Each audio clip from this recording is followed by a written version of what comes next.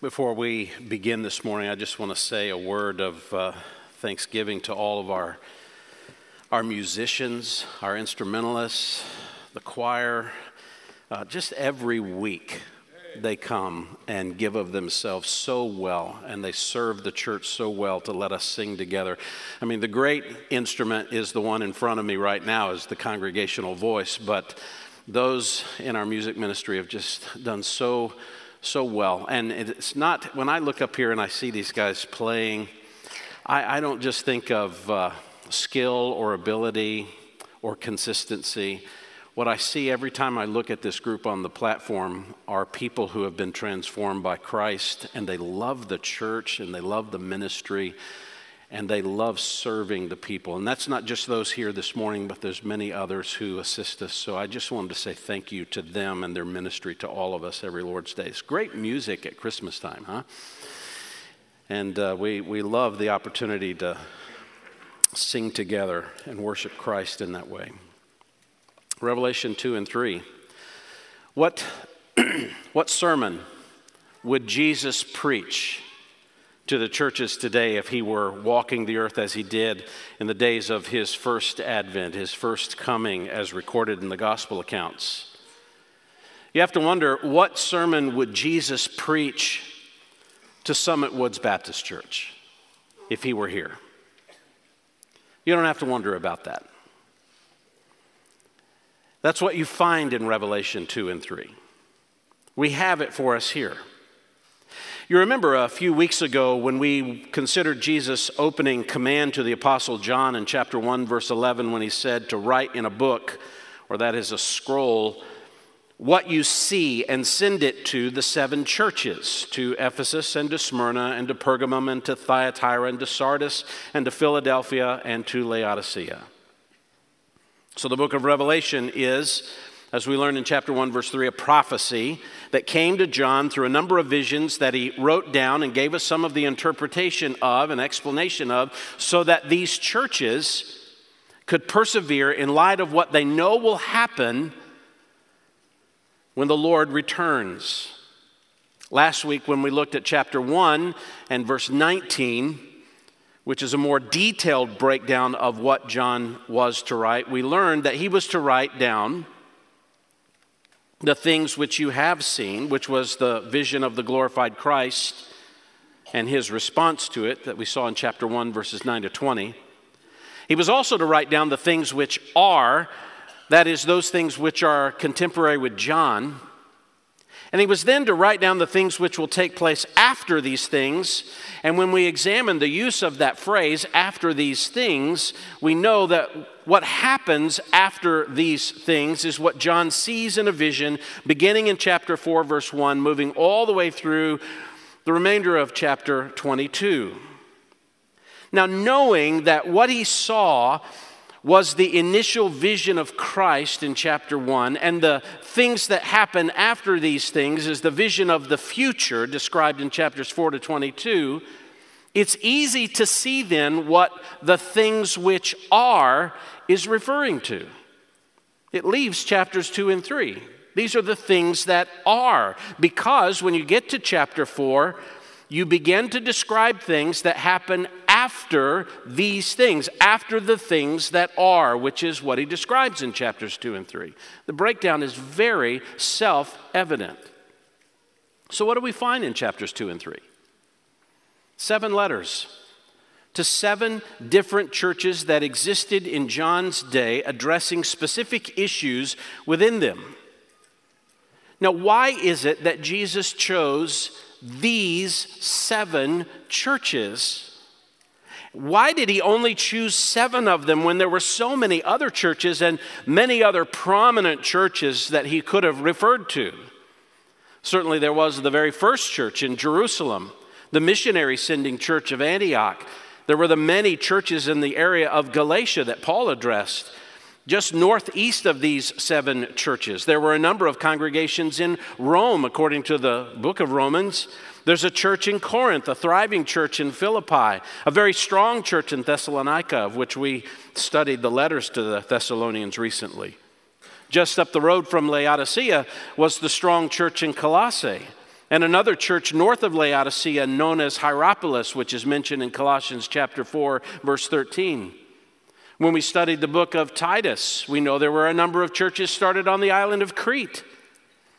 James chapter 1, verse 1 and 1 Peter 1:1 talk about a number of predominantly Jewish churches. Cappadocia, Bithynia, Asia are other areas where these churches are mentioned. None of those churches are mentioned in Revelation 2 and 3. Only 7 out of the many, many churches that could have been named, only 7 are named. It's likely that John was familiar with these churches because of his ministry in the later years of his life. He was headquartered in Ephesus and likely knew of and perhaps had been a part of all of these churches. Some have suggested that what we see here is from Ephesus around is kind of a circular postal route that a person who is traveling to deliver the mail would take. It's hard to establish that historically, but there seems to be some close proximity of these 7 churches. It is significant that 7 of them are chosen in a book filled with Old Testament allusions, 7 being the number established at creation to point to what is finished or complete. It's likely best to see that these 7 churches and their respective challenges and blessings at the time John received the revelation are representative of all the churches. They represent a comprehensive message from Jesus about all the churches throughout all the ages up until the events beginning to be described in chapter 4, verse 1, which then happens after these things. I don't know why he chose these particular 7 churches. He doesn't tell us. It's almost as if it doesn't really matter, because this message affects any group that is a legitimate church.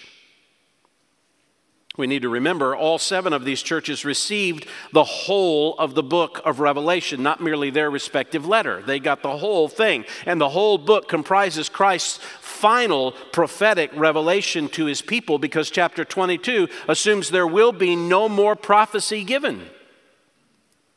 Furthermore, at the conclusion of each of the 7 letters is the same phrase, and you can see it after every letter, the same phrase: he who has an ear, let him hear what the Spirit says to whom?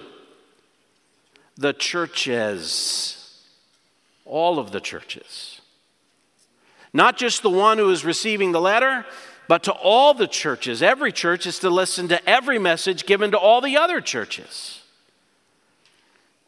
Each church is addressed by some aspect in this vision that John saw in his opening vision. There's some aspect of the nature of Christ that we see here. The problems addressed in these 7 churches, they are specific to the historical moments of these churches mentioned, but each church has promises made to them about their overcoming so that they would receive a reward that comes from Jesus when he returns. And that's a reward that any Christian would receive when he returns. So in other words, what you're finding in Revelation 2 and 3 is essentially a single sermon from Jesus. And he's a great preacher. It has multiple points to it. Isn't that great? I know you're worried here. I'll let you know in a minute how many I find. Don't worry, we had 7 and 2 sermons and 12 and another. The next divine number would be what, like 24? Maybe. Now, there have been some who have written on the book of Revelation and have studied the book who suggest that this comprehensive picture of the churches should be understood in 7 different epochs of time within church history. For example, one commentator suggests that the church in Ephesus is actually representative of the apostolic church of the first century, and the church in Smyrna represents the churches of the 2nd and 3rd centuries. The church in Pergamum represents the churches beginning with Constantine in the 3rd century, continuing to the end. The church in Thyatira represents the churches of the Vatican or the Roman Catholic Church from Pope Gregory the Great to the end. The church in Sardis is the Reformation church of the 16th century, and the church in Philadelphia represents the churches of the modern missionary movement beginning with William Carey, and the church in Laodicea represents the apostate church of the last days, of which most believe would represent us. That's a very popular view, and it was a very popular view not just in recent history, but in ancient history as well. The problem with that view is that none of it can be comprehensively proven. It makes the historical message to the churches that are actually mentioned here, it makes their historical issues absolutely irrelevant because it doesn't really refer to them. And the churches in every age, from the beginning of the church in Acts chapter 2, have been faced with all of the issues addressed in all of these 7 letters.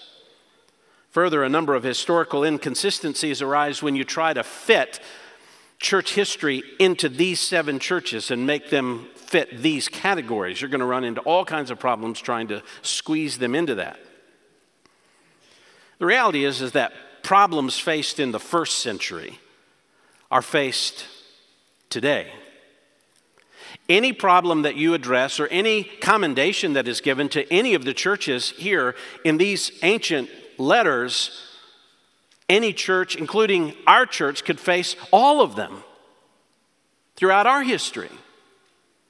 Each of the 7 churches is representative of any era within the history of the church up until the events of God's judgment on the earth that begins, as recorded in chapter 4, verse 1, that begins events that happen, what? After these things. Now, you begin to examine these letters, and you're going to find there's somewhat of a pattern that they follow. And if you wanted to study these, it's really helpful to go in and find these patterns and look at them and see what they're saying. Every letter opens with the same type of salutation, to the angel of the church. Every letter opens with a portrait of Christ, the one who or he who. Each letter indicates what Christ knows about the church. Jesus will say to everyone, I know. Each letter contains either a commendation or a condemnation or some combination of them. Each letter ends with a promise to those who are overcomers, he who overcomes.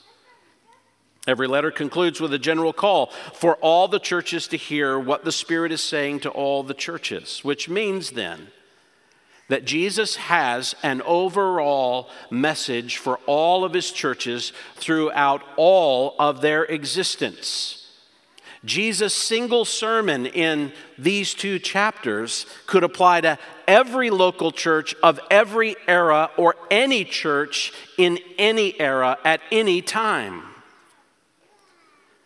Now, before we start looking at each one of these individuals, and that will be our plan, we'll take a little bit of time off just next Lord's Day for Christmas Eve morning and evening, and we're going to dig into Ephesians 1 at both the morning and the afternoon service, but then we'll go back to it. It'll be a great way to start off New Year's Eve, won't it? To look at the church in Ephesus, and then we'll just consider one church at a time. But I wanted, and I hadn't originally planned to do this until Monday morning, and I was looking at this and said, no, we need to see the comprehensive message. So that sent the staff scurrying around to fix the problem that I had just now created, especially for the sermon study class. I'm sorry. Not sorry, really. So before we get into those respective churches, let's look at the whole. So from what we see from all of the churches in Revelation 2 to 3, I want you to look at Jesus' single sermon and 8 points to this sermon. What a godly guy, right? Of course, he's the Son of God. 8 points. You say, well, that doesn't sound like a divine number. Well, it's what I found, all right? It's what we're going to go with this morning. Trying to take these patterns that you see and these issues that you find, and what is Jesus actually saying to the churches? See if we can discern it together. The first point of Jesus' sermon here in Revelation 2 and 3 is this: I am speaking to my churches.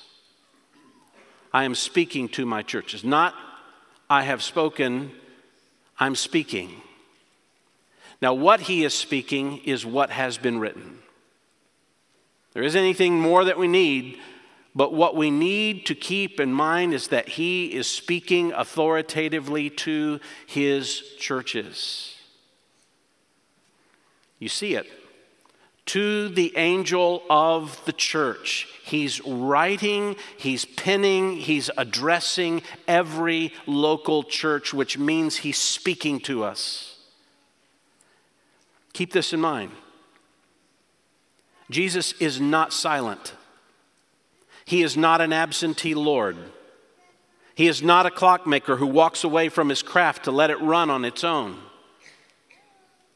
He addresses the angel of every church. Now, we discussed what is meant by the angel. It's likely not that of a human messenger, but a heavenly messenger. There's a number of reasons for that. And we don't know who it is that the heavenly messenger brought the book of Revelation to within each church. Perhaps it was a prophet. Perhaps it was an elder of the church. We simply don't know. We're not told.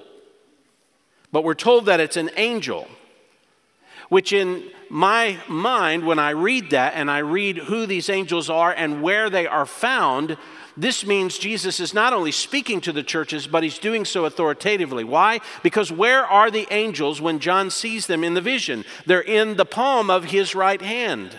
His hand of authority and power is holding the messengers to his churches. These heavenly messengers will speak what he sends them to speak, and no more, and no less.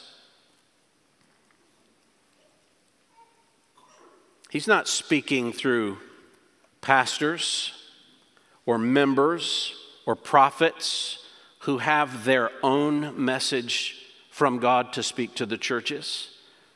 Jesus himself has a message, and he sent his authoritative representatives, the angels, to give that message to every church so that the church would know he is speaking to us. Which reminds us, Jesus remains the head of his church. He's not abdicated that role to anyone. His authoritative written word that he has given to us is his message. It is clear, it is relevant, it is personal. He is speaking to us today. Now, before moving on, I want to show you a quick note about the arrangement of these letters, because it shows the kinds of churches that Jesus is actually speaking to. In fact, I think we can take the 7 letters and you can see basically 3 kinds of churches that he is speaking to. If you read these letters, you're going to begin to find that they're arranged in a very purposeful order. In fact, theologians and Bible scholars call this a chiastic construction. That might not mean too much to you, but it is a chiastic construction, meaning it's kind of like the sandwich. You've heard that before, haven't you? We've talked about that here. A sandwich, 2 pieces of bread. Likely, because it's good, you need 2 pieces of cheese and then the meat in the middle, right? Well, that's what you find here. The first and the last churches are related. The second and the 6th church are related. The 3rd, the 4th, and the 5th are right in the middle, and they're related to one another. It's a very purposeful arrangement. So you have 3 groups within these 7 churches. What kinds of churches are here that he's speaking to? Well, first he addresses the comfortable churches. The comfortable churches. This is the first and the last church that is mentioned, Ephesus and Laodicea. Both of these churches have doctrinal convictions, but they have problems with their affections for the Lord. They lack spiritual affection. They lack spiritual zeal. Ephesus' love is cold, and Laodicea's commitment is lukewarm. And cold love and lukewarm affection make them useless churches if they don't change. In fact, each church is going to lose its very identity, they are told, if they do not repent. And both churches are called to repent, and both are called to repent specifically, chapter 2, verse 5, and chapter 3, verse 19. The second group of churches is what we could call the committed churches. This is the 2nd and the 6th church, Smyrna and Philadelphia.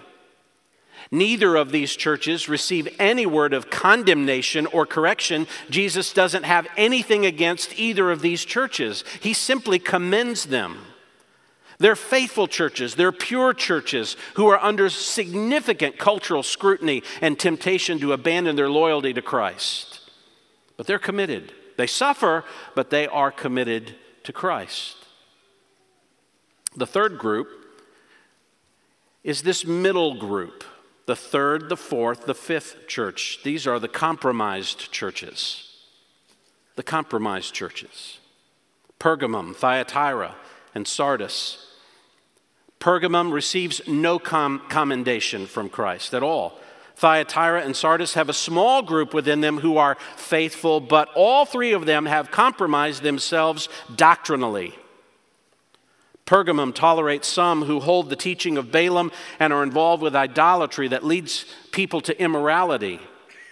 Thyatira tolerates a false teacher likened to the Old Testament woman Jezebel and receives the worst negative evaluation of all the churches. Likely, this is the worst church of all of them. It receives the most words from Jesus to all the churches, comes to the church in Thyatira.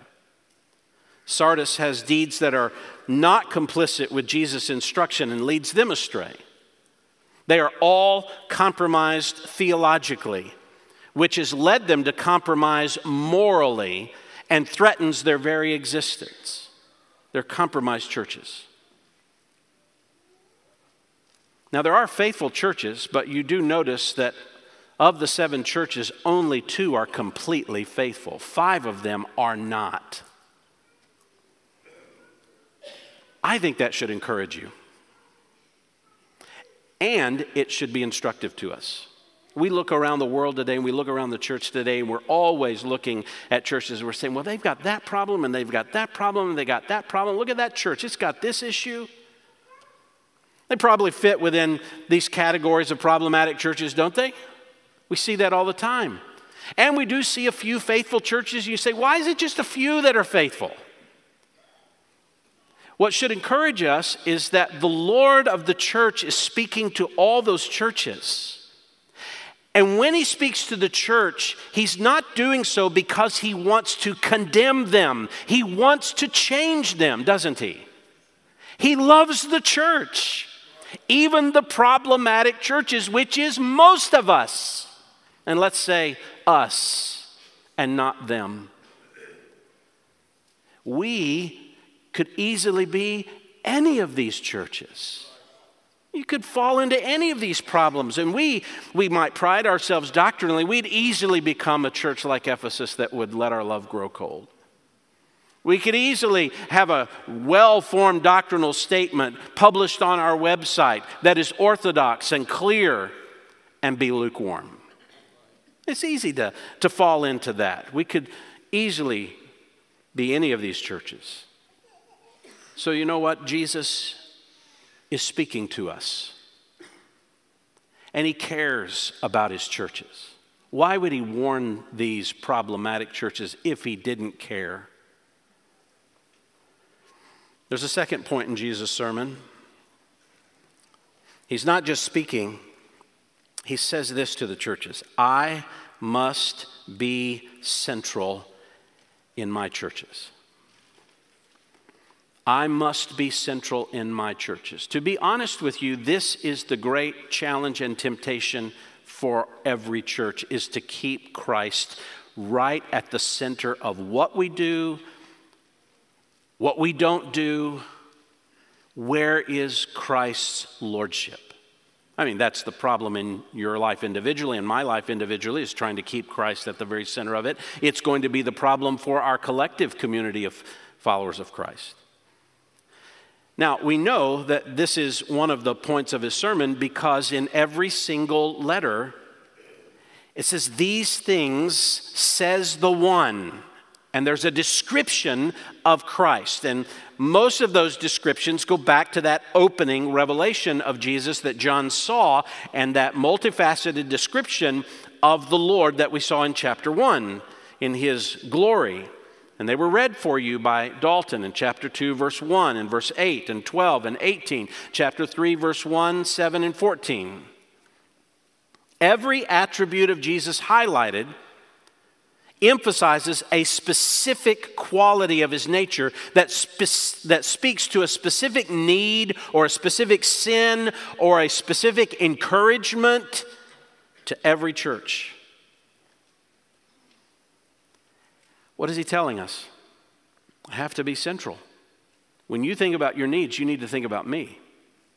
When you think about being encouraged, you need to think about Christ. When you think about what needs to change, it has to be with Christ at the middle of it. Church problems are always corrected by Christ's person. What the church needs is always met by who Christ is. What the church should emphasize in all that it does must show the centrality of her Lord. Think of this. We exist as a congregation. Summit Woods exists. Every one of these 7 churches exists. All churches exist to display the character of Jesus to the world through the character of our collective congregation. Yes, that includes your individual life, but it really speaks to the overall testimony of our church in the community to the world. What are we saying about the centrality of our Lord? 1 Corinthians 3:11 says Jesus is the foundation of the church. Ephesians 1:22, he's the head over all things to the church. Ephesians 1:23, the church is his body, the fullness of him who fills all in all. Colossians 1:17, Jesus is before all things. He's at the head of all things. In him, all things hold together. He is the head of the body, the church. He's the beginning, the firstborn from the dead. Why? Why is he so prominent? So that he himself will come to have first place in everything. You do understand that sin is first and foremost an affront to the nature of Christ. So obedience, then, is a realignment towards Christ's centrality. If sin is first and foremost an affront to the nature of Christ, obedience is realigning you under the centrality of Christ. Obedience is not just following a couple of rules, it's saying you must be Lord of my life. You must be at the center. When Jesus evaluates a congregation, he does so by the measuring rod of his own nature, not by any other standard. You understand that, right? There's coming a day of evaluation for every local church. 1 Corinthians 3 describes that around verses 12 to 15. There's coming an evaluation of every local church, and the standard by which he's going to evaluate those churches is his own nature. He's not going to look at it and say, what were your attendance figures and your budget and how prominent were your elders? He's not going to look at what kind of, societal influence that you had. He's going to look at whether or not we obeyed him.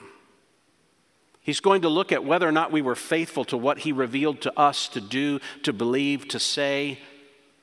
He's going to evaluate us as to whether he was central among us. I think that's an important question for us to keep in mind. How central is Jesus, especially this time of year? This time of year, we love to highlight our traditions, do we not?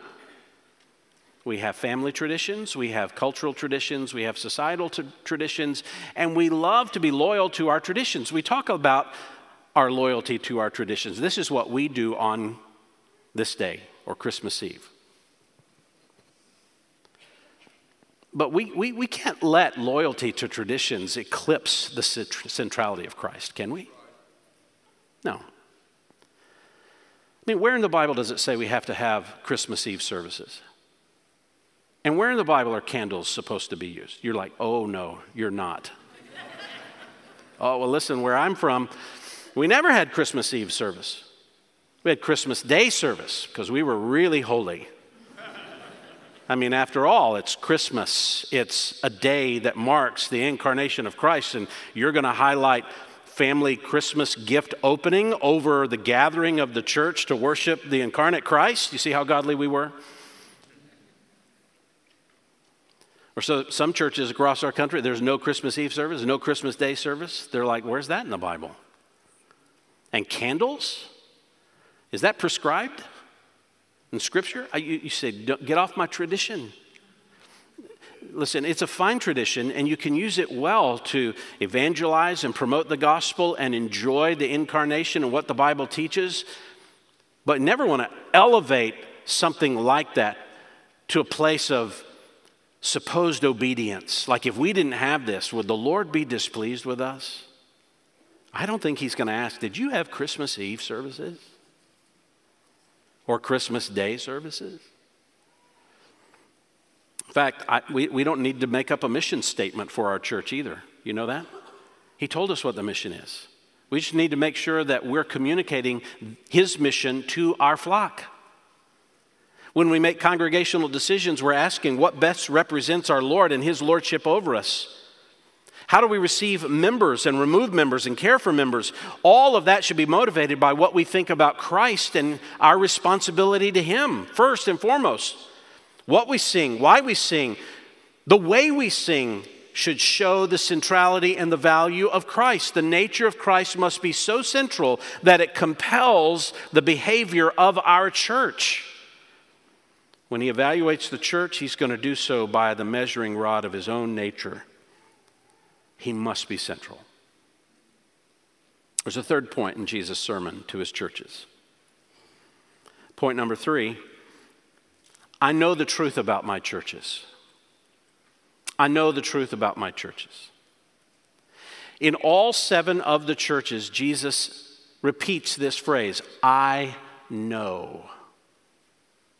That should both be haunting and helpful, convicting and encouraging.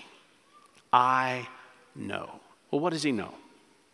What does he know about his churches? Let me arrange this for us in a couple of ideas. First, Jesus says, I know you work with problem people. I know you work with problem people. The church in Ephesus, Revelation 2:2. I know your deeds and your toil and perseverance, and that, what does he know about them? That you cannot tolerate evil men. And you put to the test those who call themselves apostles, and they are not, and you found them to be false. He knows that this church in Ephesus is working with people who are problematic, that there are problematic people in their midst.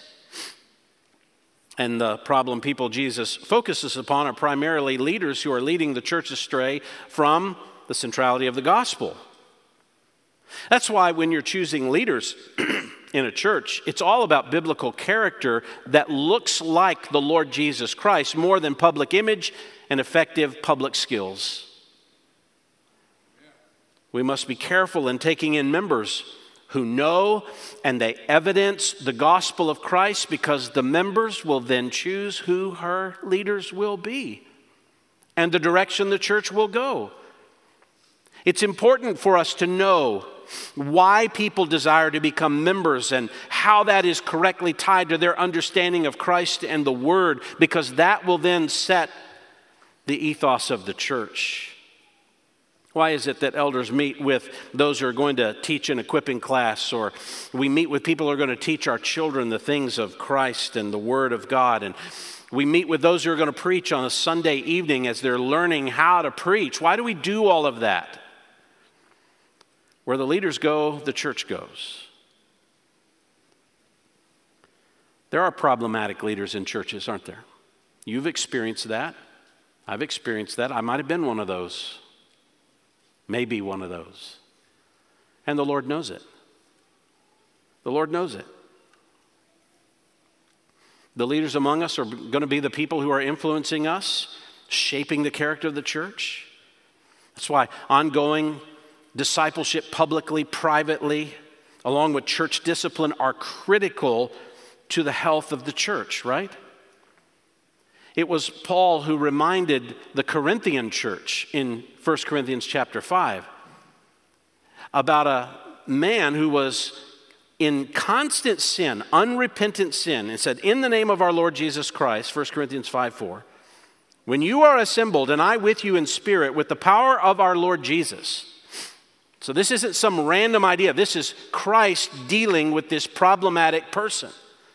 I have decided to deliver such a one to Satan for the destruction of his flesh, so that his spirit may be saved in the day of the Lord Jesus. Your boasting is not good. Do you not know that a little leaven will do what? Leaven the whole lump of dough. Clean out the old leaven so that you may be a new lump, just as you are in fact unleavened, for Christ our Passover has been sacrificed. The rationale behind church discipline is that a congregation is to recognize a person's rejection of the truth. They recognize that person's rejection of the truth, and what they are doing in turn through discipline is recognizing what heaven or Christ has already recognized. We're not coming up with our own criteria. We're applying the evaluation of Christ to the problematic issues and people within our congregation. Matthew 18:18. Truly I say to you, whatever you bind on earth, and this is in response to church discipline, whatever you bind on earth in discipline shall have already been bound in heaven. You're merely recognizing heaven's authority. Whatever you loose on earth, that is, whatever you recognize as legitimate and spiritually true, shall have already been loosed in heaven. Again, I say to you that if two of you agree on earth about anything, that is in regard to discipline in the church, that they may ask, it shall be done for them by my Father who is in heaven. Why? For where two or three have gathered in my name, how does that end? I am in their midst. I am the one controlling those decisions.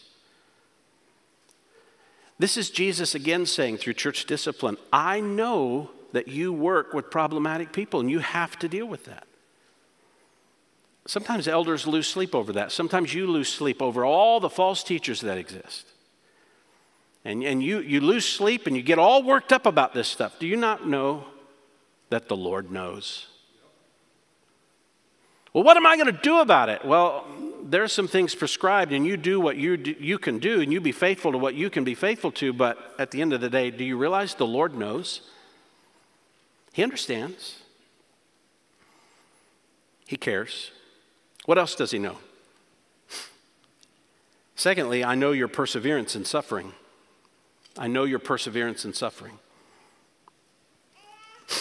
We see this in 3 different churches. Smyrna, in chapter 2, verse 9, I know your tribulation and your poverty, but you're rich, and the blasphemy by those who say they are Jews and are not, but are a synagogue of Satan. That's a powerful statement. Pergamum is another church he knows about, chapter 2, verse 13.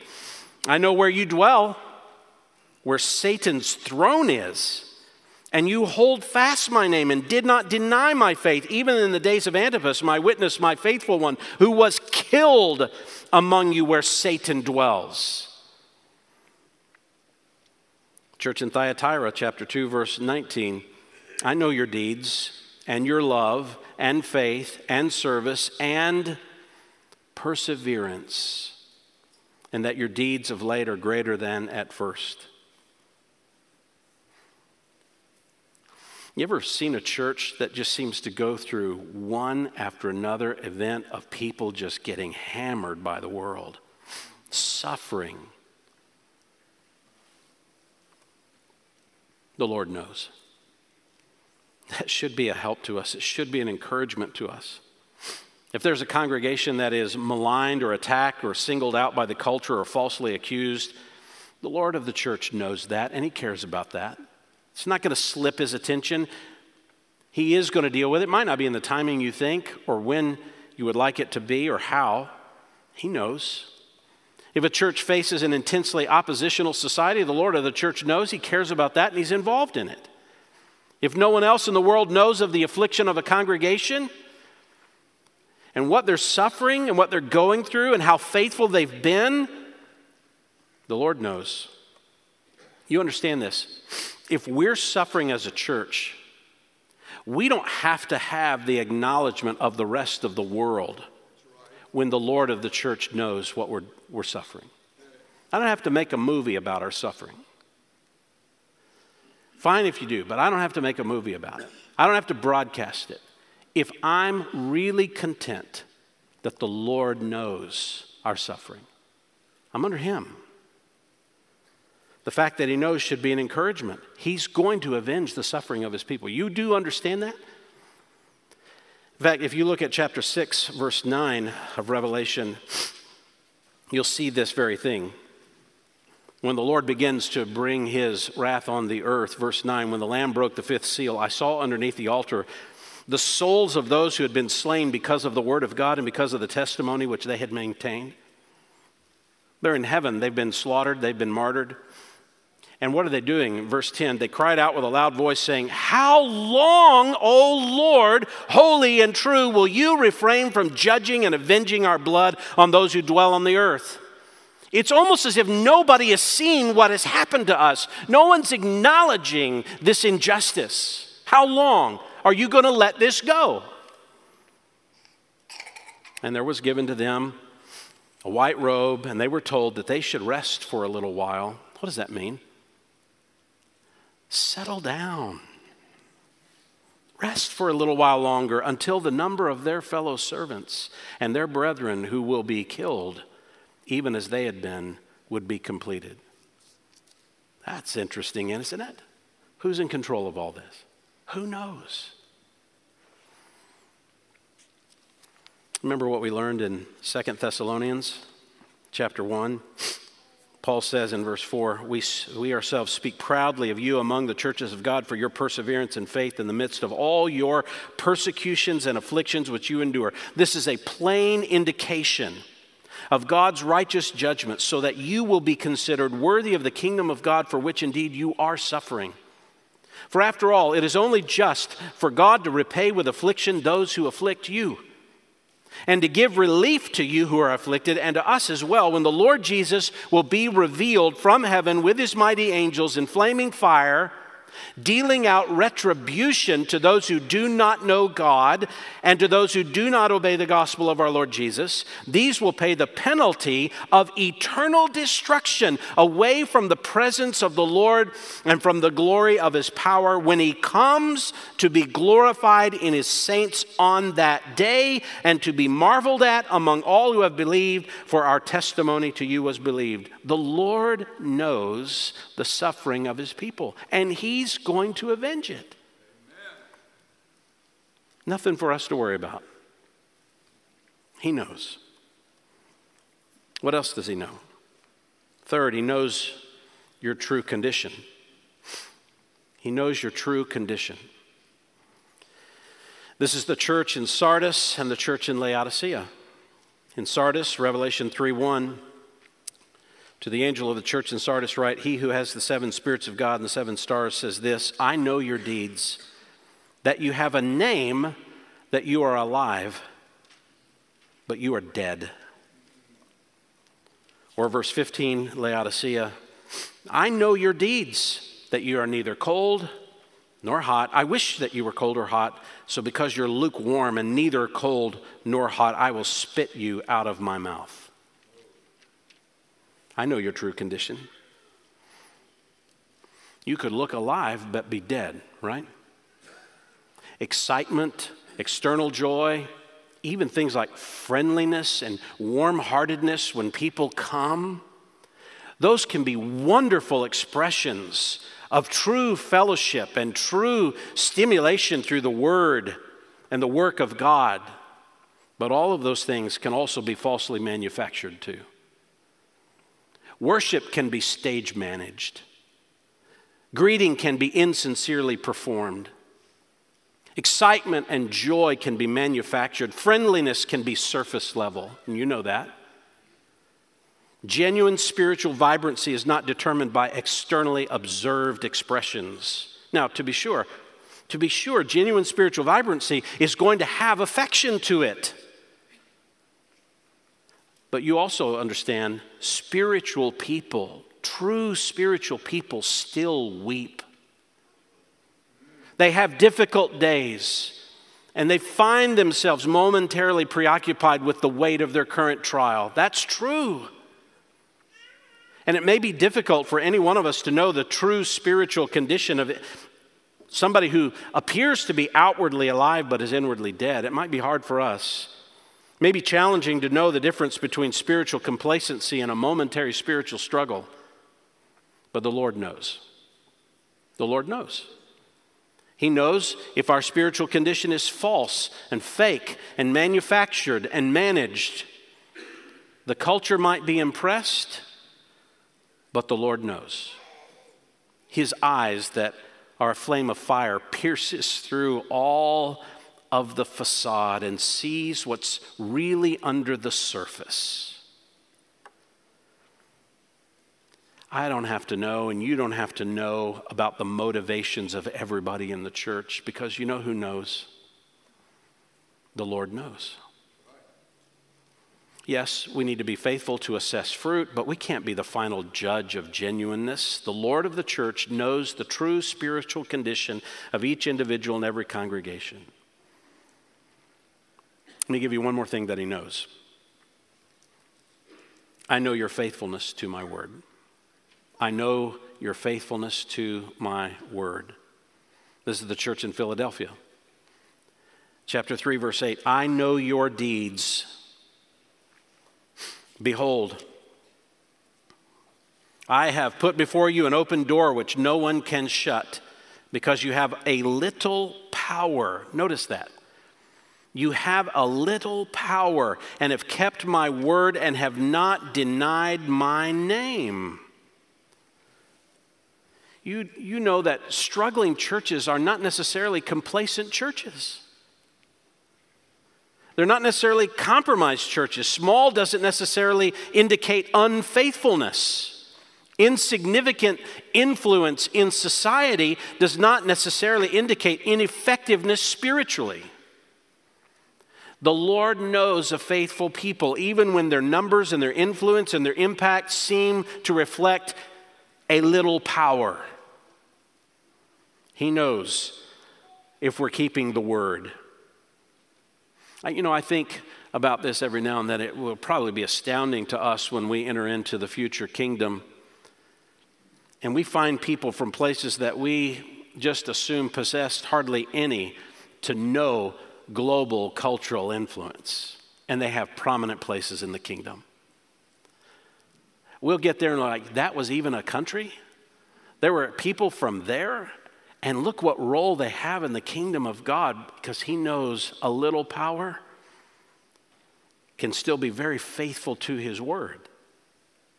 The Lord knows the heart. He understands who's faithful to him. Nothing's hidden from the Lord. He knows the truth about our church. He knows the truth about every single church. Do you trust that? Do you trust what he knows? Are you settled by that? All right, we got to move on. Fourth point of Jesus' sermon to the churches. I will address sin in my churches. I will address sin in my churches. Listen, the church is referred to in the scriptures as the body of Christ, meaning the church is a gathering of Christians called to display the character of Jesus. And what the world sees in the church will become the testimony the world has of our Lord. So how concerned do you think Jesus is about sin in the church? Because it influences how the world sees him. Three areas of sin Jesus will address. First, I will address sin affecting your spiritual vitality. Again, this is the church in Ephesus. I have this against you. Chapter 2, verse 4. I have this against you. You have left your first love. And Laodicea in chapter 3, verse 15. I know your deeds. You're neither cold nor hot.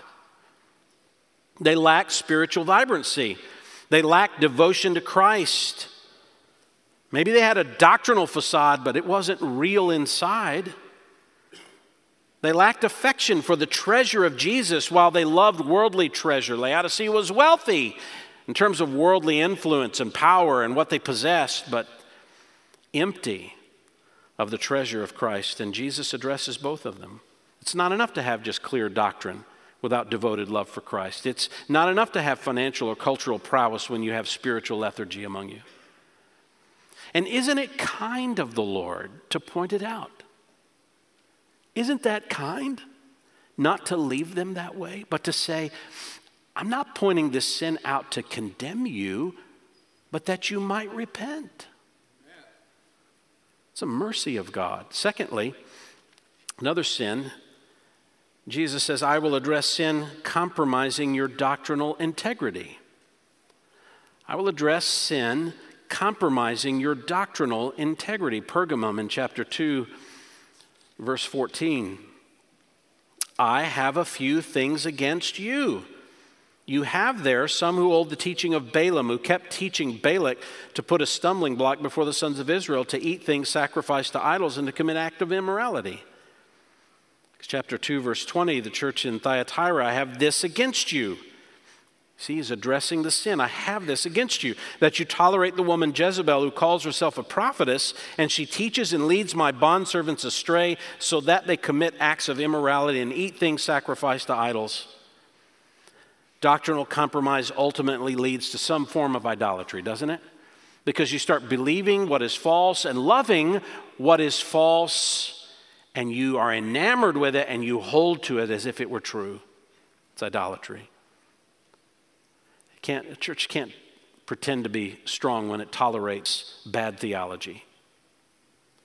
There are no strong churches that tolerate bad theology. It leads to idolatry all the time. Doctrinal integrity is not found merely within the statement that we publish on the website either. Our doctrinal integrity is found in what we do with that doctrine among us in our own behavior. So you can have it well stated online. What are we doing with it? A third sin he addresses, he says in the church to Sardis, Revelation 3:2, I will address sin corrupting your personal purity. Sin corrupting your personal purity, chapter 3, verse 2. Wake up and strengthen the things that remain which were about to die, for I have not found your deeds completed in the sight of my God. Verse 4. You have a few people in Sardis who have not soiled their garments, and they will walk with me in white, for they are worthy. You better wake up. You better deal with personal purity. You have a few who have. This is a church that appears to have life, but persistent impurity and tolerated immorality. I think this is a more pervasive problem than we like to admit. How many men's groups prize being vulnerable about our sin? But that's an end. They don't do anything with it. How many women's groups want to be open about their struggles and their anger and their bitterness, but it's never challenged? We just prize being open. That leads to immoral behavior. Belief and affection, you can't separate those two things. Doctrine and desire have to live with each other. If you only have belief, the church dries up and it will isolate itself from everything and everyone, touching no one and reaching no one and caring for no one, and it'll eventually die for lack of any vitality. And if we only have passion in our church and excitement, then the church is going to blow up because it embraces everyone and everything, and it's open to every wind of doctrine, and it's easily taken advantage of, easily blown over. There's no foundation, no root, nothing to hold them firm. So what's the solution to that? The solution to all these sins are the 3 R's of Revelation 2 and 3. We'll go through them real quick. 1, remember. Mentioned to Ephesus and to Sardis, remember from where you've fallen, Revelation 2:5, Revelation 3:3, remember what you have received and heard. You go back to what you know is true. You remember what is true. The second R, if you want to deal with these sins, is you have to repent. Turn away from them. There's no easy way to deal with sin outside of repentance. You have to choose to walk the other direction.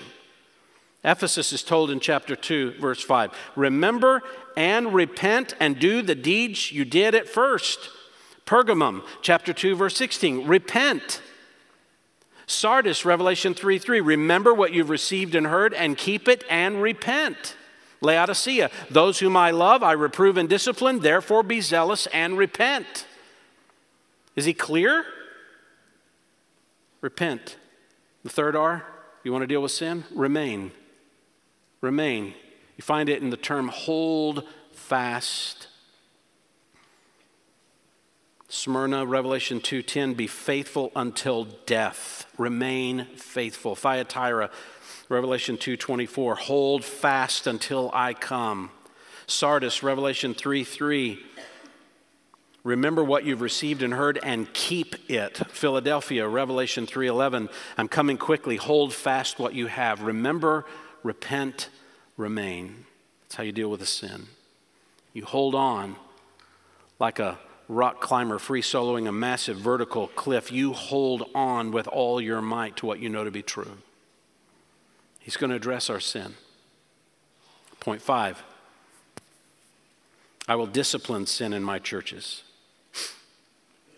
I'll discipline sin. Here, I simply want to note that when Jesus does point out the sin and call for a response, he also provides a penetrating warning for any congregation that chooses to ignore his confrontation of their sin. He's going to deal with the church. He might suddenly wage war against the church. Chapter 2, verse 16. Repent, or else I am coming to you quickly, and I will make war against them with the sword of my mouth. Sardis chapter 3, verse 3, remember what you have received and heard and keep it and repent. If you do not wake up, I will come like a thief and you will not know at what hour I will come to you. I mean, you don't want the eternal glorified Christ who is prepared for judgment to turn his gaze toward making war against your church, because he'll eventually shut the church down, won't he? That's what he told the church in Ephesus. If you don't repent and do the deeds you did at first, I am coming to you and will remove your lampstand out of its place unless you repent. You ever been to ancient Ephesus today? It's an impressive ghost town. Revelation 3:16, so because you're lukewarm and neither hot nor cold, I will spit you out of my mouth. He'll deal with the church. He'll discipline the church. You do understand, no church has an inherent right to remain open when it will not respond repentantly to Christ. Not our church, not any church. We don't have a right to stay open. It'd be arrogance, pure arrogance for us to think that such warnings don't belong to us as a local congregation. High gear, point 6 of Jesus' sermon. I will commend faithfulness in my churches. Faithfulness. What kind of faithfulness? He'll commend a hatred for false teaching. A hatred for false teaching. It was the church in Ephesus in chapter 2, verse 2. You cannot tolerate evil men. You put to test those who call themselves apostles. He commends them for that. I'm grateful that you hate false teaching, that you'll put it to the test. Thyatira, he commends them. You have not known the deep things of Satan, Revelation 2:24. He commends them. I'm glad that you don't tolerate that. Even among all the problematic churches, he still commends areas he finds faithful. You do understand that. An Orthodox church that has problems is still a church. They preach the right gospel, but they have all these other problems that could close their doors, but they're still a church. Christ still cares about them. He still deals with them. He might even commend them.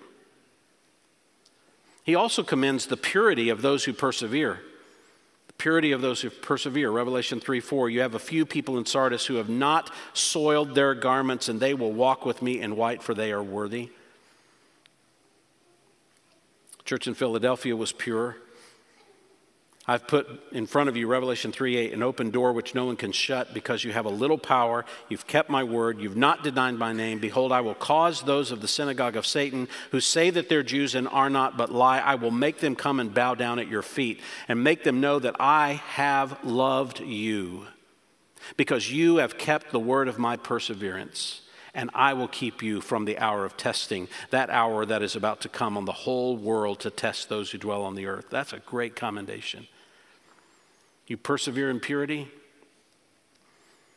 the Lord is going to show everybody, I loved you. It's not all warning.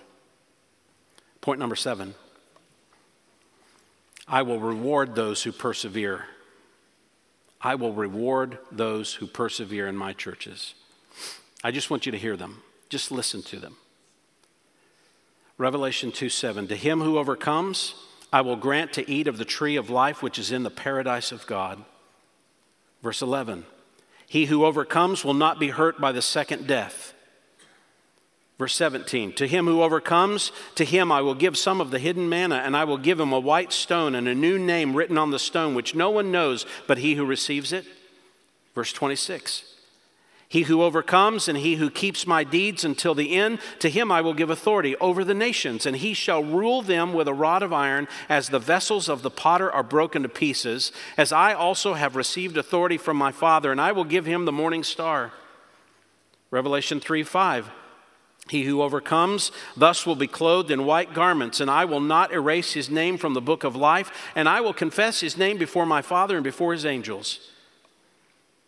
Verse 12, he who overcomes, I will make him a pillar in the temple of my God. He will not go out from it anymore, and I will write on him the name of my God and the name of the city of my God, the new Jerusalem, which comes down out of heaven from my God, and my new name.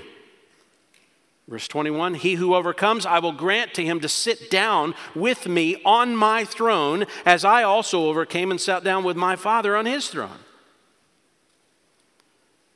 How many promises were there? Eternal promises. All of those eternal promises promised in relationship to the return of Jesus. How many of them got that promise? All 7 churches.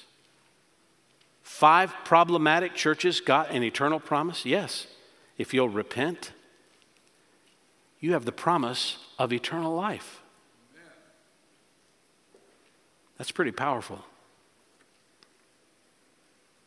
He will reward those who persevere. No perseverance, walk away. No eternal life. That's the warning. Last point of Jesus' sermon. It's really simple. My churches must listen to me. That's the last thing he says to all 7 churches. He who has an ear, hear what the Spirit is saying to the churches. Why does he end that way? He's telling us, listen to me. We don't just have to listen with individual ears. We have to listen with congregational ears too, don't we? It's not just about my life and my issues. It's about our life and our issues together. Do we recognize that he's actually speaking to us? Every Sunday we gather and we hear his word, he's speaking to us. Are we thinking about which details of his attributes will actually solve our congregational problems? We're connecting his nature to our needs? Are we soberly reflecting on the reality that Jesus knows who is among us, how we persevere, our true spiritual condition, and whether we're faithful to him or not? Are we actually open to the scalpel of Christ when he cuts into our congregational sin to expose the disease that exists below the surface, whether it's in our vitality, our doctrine, or our morals? Are we grateful that Jesus calls us to remember what he's done for us? Are we repentant from what we've done against him? Are we holding on to the truth that he's instilled in us? Are we mindful that the warnings he gives could easily apply to us? Have we welcomed his commendation when he finds us to be faithful? In other words, we're asking the question, are we hearing what the Spirit is saying to all of his churches? Let's pray together. Father, we ask for help now to discern the answer to these questions in front of us and whether or not we're hearing what the Spirit is saying to us. And may we respond faithfully and then in turn be a help to other congregations to see that our Lord loves us. How could he not? When we see what he's given and what he has done, we recognize he loves this church. He loves every true church more than any person on the planet could ever love a church. And that encourages us. The gates of Hades will not prevail against the church. You've promised to build it, and in building it, you will preserve it.